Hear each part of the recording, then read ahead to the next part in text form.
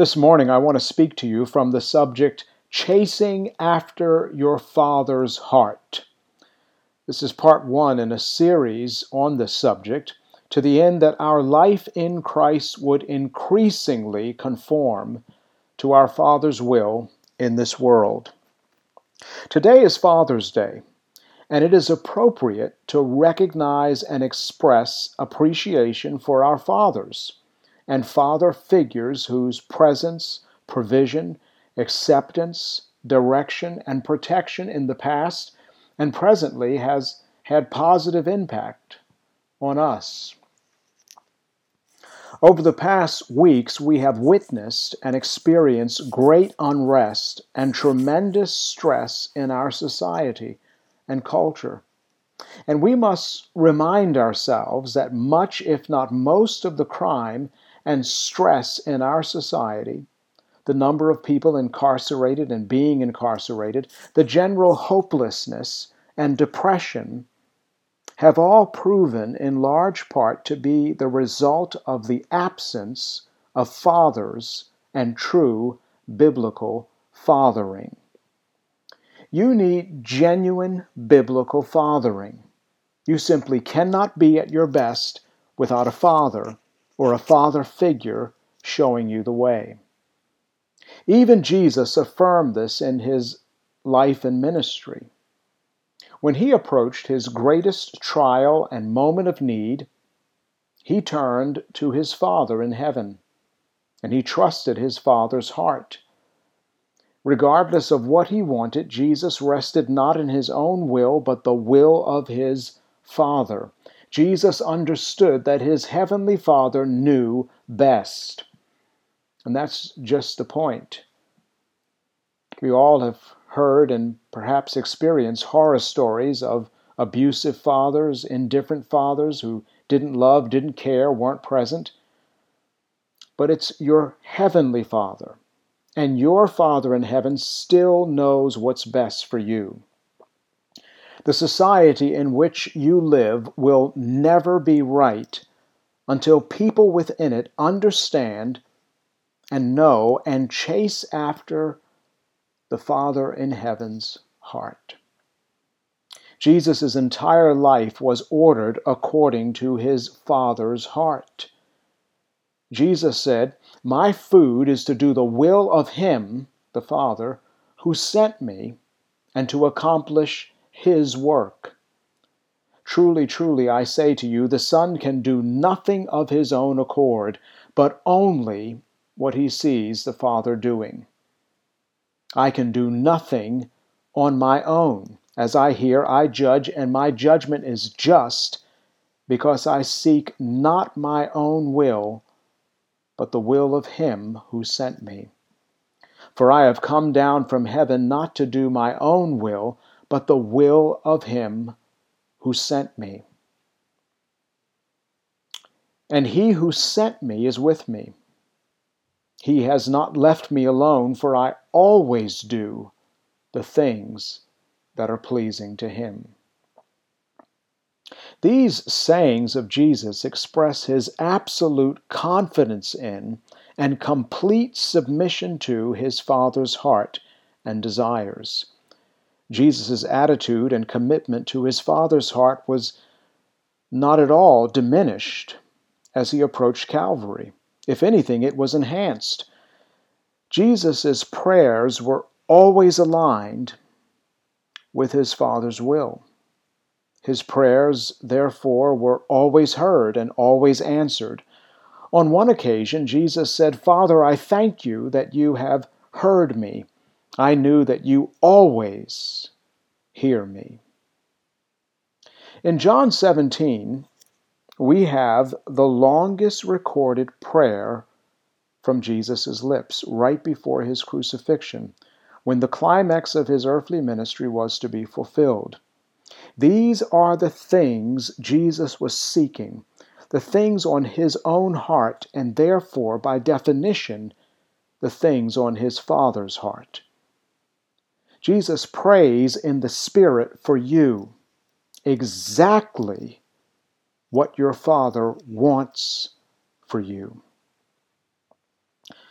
We're going to look at the first part of this prayer and look at it, Lord willing, over a few weeks, because the lack of fathering in society demands us to slow down and pause and think about what's on our Father's heart, what sort of priorities we need to own for ourselves. John 17, beginning at verse 1. When Jesus had spoken these things, these words, he lifted up his eyes to heaven and said, Father, the hour has come. Glorify your Son, that the Son may glorify you, since you have given him authority over all flesh to give eternal life to all whom you have given him.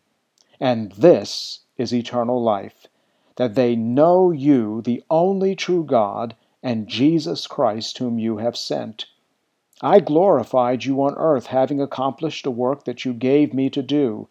And now, Father, glorify me in your own presence with the glory that I had with you before the world existed.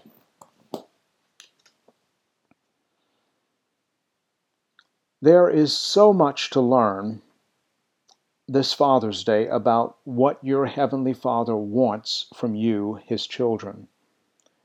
It makes sense to take time and process the desires of His heart and seek in Christ to pursue these priorities for yourself and others in your circle of influence, in order that our society and culture might know and experience the blessings of living under the Father's reign in Christ. They might know the blessings of pursuing and chasing after the Father's heart. That's what God wants for all of us. That's what it says in the book of Proverbs, my son, give me your heart. This is the only way to uproot the crushing impact that fatherlessness has waged in our world.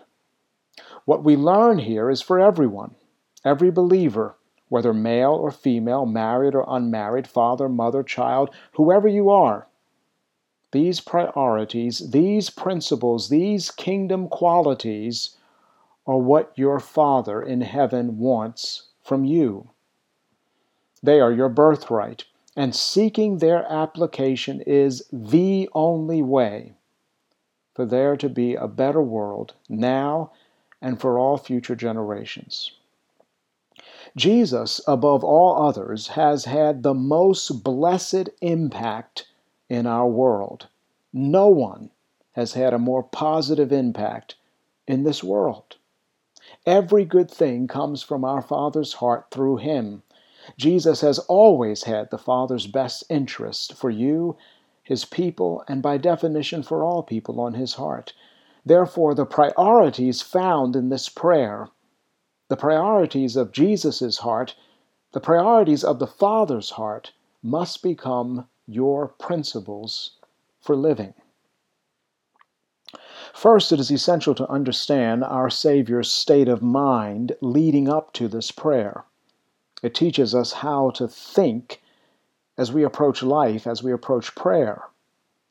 The context of John 17 begins in John 13. John chapter 13 emphasizes Jesus' great love as He humbly washes His disciples' feet. He does that, however, knowing He is going to His Father, knowing that His Father has given all things into His hand. He expresses in John 13 true, genuine love. And you see that because knowing He's going to His Father and knowing that His Father has put everything into His hands is not all He knew. He knew also that He was soon to be betrayed and denied by the very ones He loved.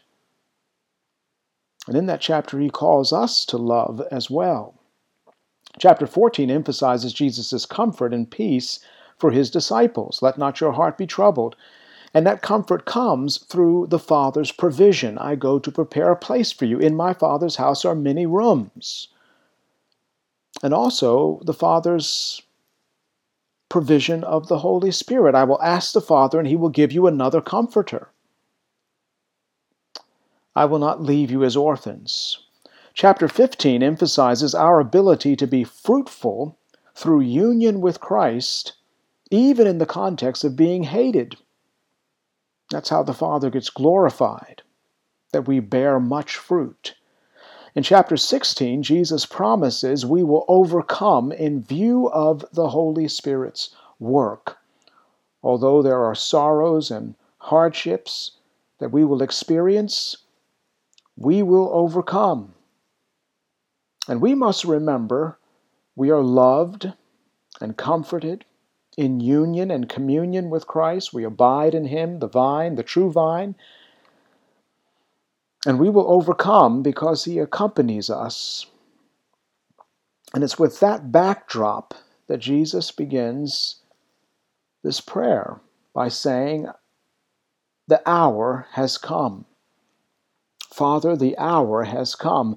And throughout John's account, Jesus spoke of his hour. In chapter 2, he told his mother that his hour had not come. John mentions in chapters 7 and 8 that Jesus' hour had not come. It is not until chapter 12, verse 23, that we hear Jesus saying, "The hour has come for the Son of Man to be glorified." And what Jesus means is that his hour to die has come. He sees his death as glory. He continues, "Truly, truly, I say to you, unless a grain of wheat falls into the earth and dies, it remains alone. But if it dies, it bears much fruit." Listen, if you only have one apple tree and you want another apple tree, you've got to plant some apple seeds, and those seeds must die for there to be another apple tree. It was Jesus' whole purpose in life to come to this hour of his death, this hour of being glorified, so there might be a company of others who are like him. Unless a grain of wheat falls into the earth and dies, it remains alone. But if it dies, it bears much fruit. It's just a agricultural truth that if you plant apple seeds, you get apple trees. If you plant orange seeds, you get orange trees. And Jesus is saying, if you plant me, you're going to get more like me. Jesus' death was predestined. It was a definite plan of his Father. So he is asking his Father to fulfill what was foreordained to take place. Jesus' death is glorious because of who he is and the results of his crucifixion. Prior to the incarnation of Jesus, in the totality of human history, no one and nothing was ever able to handle our sinful condition, humanity's sinful condition, and the sinful system that has bound this world up in slavery to Satan. Jesus is requesting to be set forward as the one, the only one capable of actually dealing with your sinful condition and the sinful system of this world. That's glorious. Father, glorify your Son is Jesus in part saying he's the only one who has that kind of honor and that kind of glory to be able to deal in his death with the sinful condition. All the bulls and goats of the Old Testament only reminded the worshiper that they were sinful. But Jesus, this particular Lamb of God, can not only take away your sins as far as the east is from the west, but also clean your conscience and truly reconcile and restore you to God. No one but Jesus can bear the guilt of your sin and the punishment your sins deserve and bring you back to God. Jesus is asking God to take him to the next level of being arrested and tried and condemned in order that he might give up his life for you to know the Father's love and communion with him. Jesus' prayer is not self-focused, therefore, though initially it might sound that way. Father, glorify your Son. But he asked to be glorified in order that he might glorify the Father. By this he means to give the knowledge of the Father's heart through his death to every person God will save. Jesus has absolute authority over every person in the world. And he has that authority in order that he might give eternal life to all of God's elect. No person, no people can stop Jesus from saving his people and giving them eternal life. Eternal life is defined, as Jesus goes on to pray, as the knowledge of the only true God and Jesus Christ whom he has sent. It's those two things together. It is the knowledge of God as he is made known in the gospel. Jesus was sent to save. He was sent to give up his life as a ransom. He was sent to deacon, to serve, that there might be abundant life, that there might be eternal life, that there might be freedom from the rule of sin, from the captivity and the tyranny of Satan, that there might be freedom to finally submit to God's will and enjoy him as Father. When Jesus glorifies the Father, he reveals his Father's name and therefore his person. Listen to what Jesus says in John 12. Jesus said, "Now is my soul troubled. And what shall I say? Father, save me from this hour?" He's talking about the same hour that he's praying about in John 17. He goes on to say, "But for this purpose I have come to this hour. Father, glorify your name." It is at the hour of the crucifixion that the name of the Father is revealed in full bloom. It's at that time of the crucifixion that the name of the Father, the glory of the Father, can be seen in HD. The Father's name is revealed through Scripture in light of the Old Testament and its relationship with the immediate context of John 17's emphasis on the crucifixion. The Father's name highlights his presence in the person of Jesus Christ, Emmanuel, his mercy, his grace, his being slow to anger, him being abounding in steadfast love and faithfulness down through the millennia of keeping his promises, his forgiving our iniquity, our transgression and sin, and his not clearing the guilty. And all of this is seen in full bloom at Calvary. Jesus bore and took our guilt, and he wasn't cleared, he was condemned until he could pay the debt we owe. And therein you see this mercy and grace and patience and faithfulness and steadfast love and forgiving power of God. These qualities that Jesus longed to reveal about his Father, Father, glorify the Son in order that the Son may glorify you. He longed for his Father's heart to be revealed, to be made known in clear, variegated colors. He longed to reveal his Father to his people and to the world.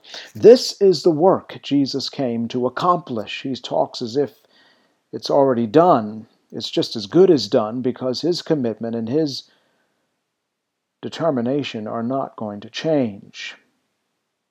He came to accomplish these works to make the heart of the Father known through his own sacrificial death for sinners.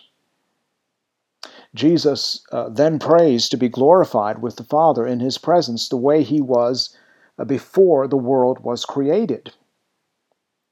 And that's interesting because before the world was created, we weren't here, obviously. And Jesus is asking for the glory he had before God ever said, "Let there be light." Jesus is asking for the uninhibited, unlimited, and unhindered presence of and communion with his Father. In his presence there is fullness of joy and pleasures forevermore.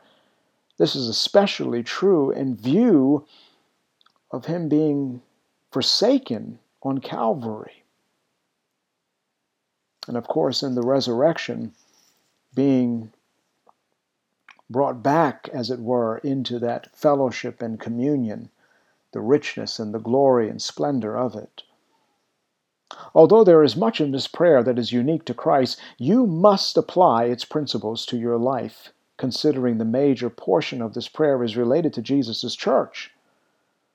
When we think about Father's Day and we think about the Father's heart and the things that Jesus has so far expressed in this prayer, those things need to be applied. Though they're unique to Christ, they must be applied to your heart. And they must be applied to the heart and lives of others as you interact and encounter them in order for society to change, in order to have a society that chases the Father's heart, the way society was supposed to be from the beginning. David is commended as a man who was a man after God's own heart, and even he had sin in his life and ways in which he fell. And Jesus preeminently is the God-man who always chased after the Father's heart and never fell. And he is the perfect image and perfect likeness of God. He's the perfect human. We say it's human to sin, and that's wrong. It's inhumane to sin.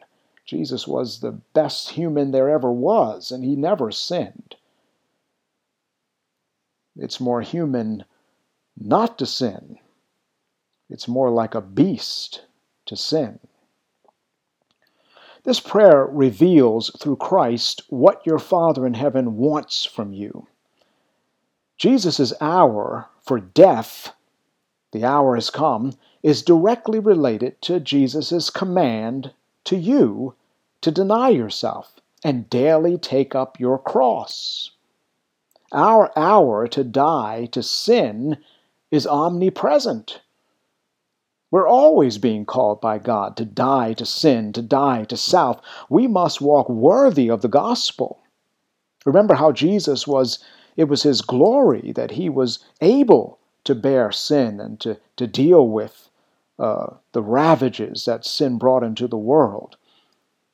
And we, obviously on a far infinitely different scale than Jesus, we're called to walk worthy of the gospel in order to be clean vessels of honor, as it says in 2 Timothy, that are useful to the Master, to Jesus, and are ready to do every good work.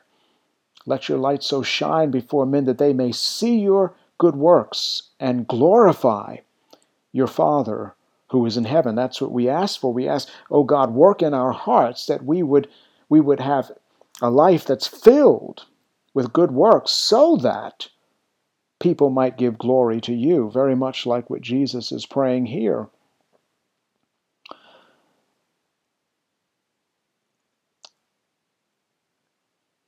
Paul, on occasion, as we turn to Romans chapter 12, Paul said, I appeal to you, therefore, brothers, by the mercies of God, to present your bodies as a living sacrifice, holy and acceptable to God. This is your spiritual worship. The Father seeks those who are going to worship him in spirit and in truth. This is what it means. Do not be conformed to this world. Some have said, and rightly so, that don't let the world squeeze you into its mold, but rather be transformed by the renewal of your mind, that by testing you may discern what is the will of God, what is the good and acceptable and perfect will. It takes courage. Joshua was told when he went into the land, be strong and courageous. And in order for us to be strong and courageous, we have to have a renewed mind. We have to have the mercies of God in view in order to really live a life that doesn't allow the world to squeeze us into its mold, but a life that's really transformed by being washed in our brain, by being renewed in the spirit of our minds. It is this kind of self-sacrificing, biblically informed and transformed lifestyle that brings glory to the Father, that has a major impact in the world and society around us. Jesus said on occasion, "Whoever loves his life loses it. Whoever hates his life in this world will keep it for eternal life." Will keep it for the knowledge of God, the knowledge of the gospel, and it will be spread through that person. Next, the Father wants you to pray unselfishly. As we saw Jesus, he prayed that he might be glorified in order that he might glorify the Father. Never make your request about you. You are not the goal of your prayers, interestingly enough. We are prone to pray, "Oh God, please bless me," and leave it there. But we must learn to pray, "Oh God, please bless me in order that I may be a blessing to others." We have to learn, as it says in the Bible, it implies there, to pray, "Give to me." That's a popular prayer. "Oh Lord, give to me." But we have to learn to pray, "Oh Lord, give to me in order that I might give to others." We see something like this, for example, in the book of Ephesians, chapter 4, verse 28. "Let the thief no longer steal, but rather let him labor, doing honest work with his own hands, so that he may have." That's where our prayer sometimes ends, that we want stuff. Get all you can all you get, and sit on the cans. But it says here that he might have something to share with anyone in need.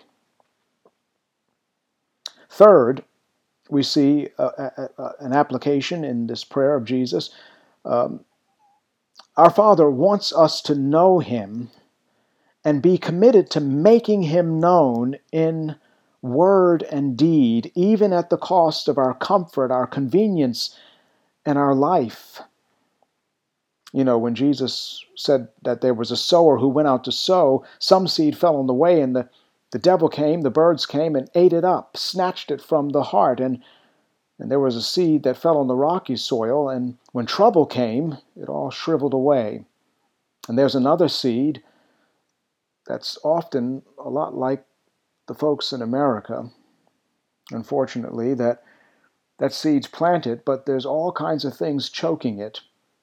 The desires of the world, the pleasures of the world, riches, the desire for other things, worries and anxieties, they grow up and choke the word. But we want to be that soil, that good soil. The seed is planted and produces a fruit some 30, some 60, some 100 fold. And in order to be that way, we have to be committed to making him known, to knowing him and making him known in word and deed, even at the cost of comfort, convenience, in our own life. Finally, God wants us to desire him more than anything and anyone else. The psalmist could say, "There is nothing on earth I desire besides you."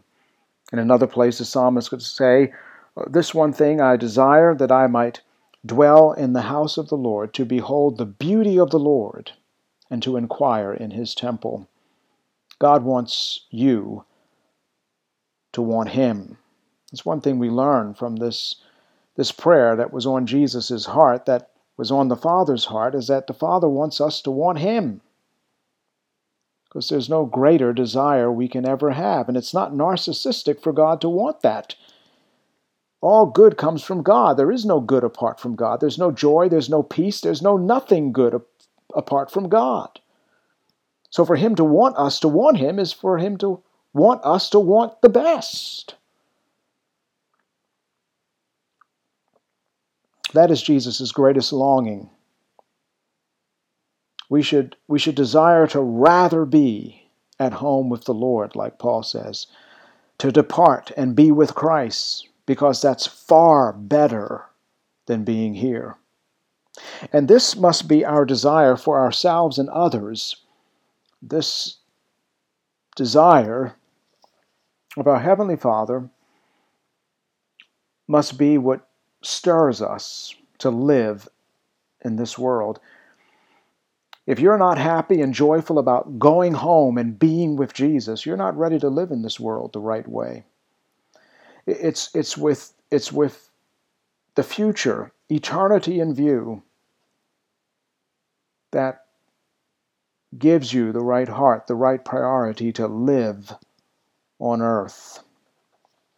These desires of your Heavenly Father are the priorities missing in the hearts of people in society today. These are the desires of a true Father. However, God's children, you must be willing to give up life so others might know the Father's love in Christ. We must structure our prayers for God to be glorified in our lives and in the lives of others. Moses and Paul even prayed to be cut off and cursed, if that were possible, so others might know the Lord. That is the heart and mind of Christ, who willingly allowed himself to be cut off so you might know God as your Father. We must be so heavenly minded that we finally become good for the earth and the society's environment. It is only when we long for the glorious presence of the Father that the glory of heaven begins to be seen now on earth with transformed people and a transformed society. God bless you, and happy Father's Day.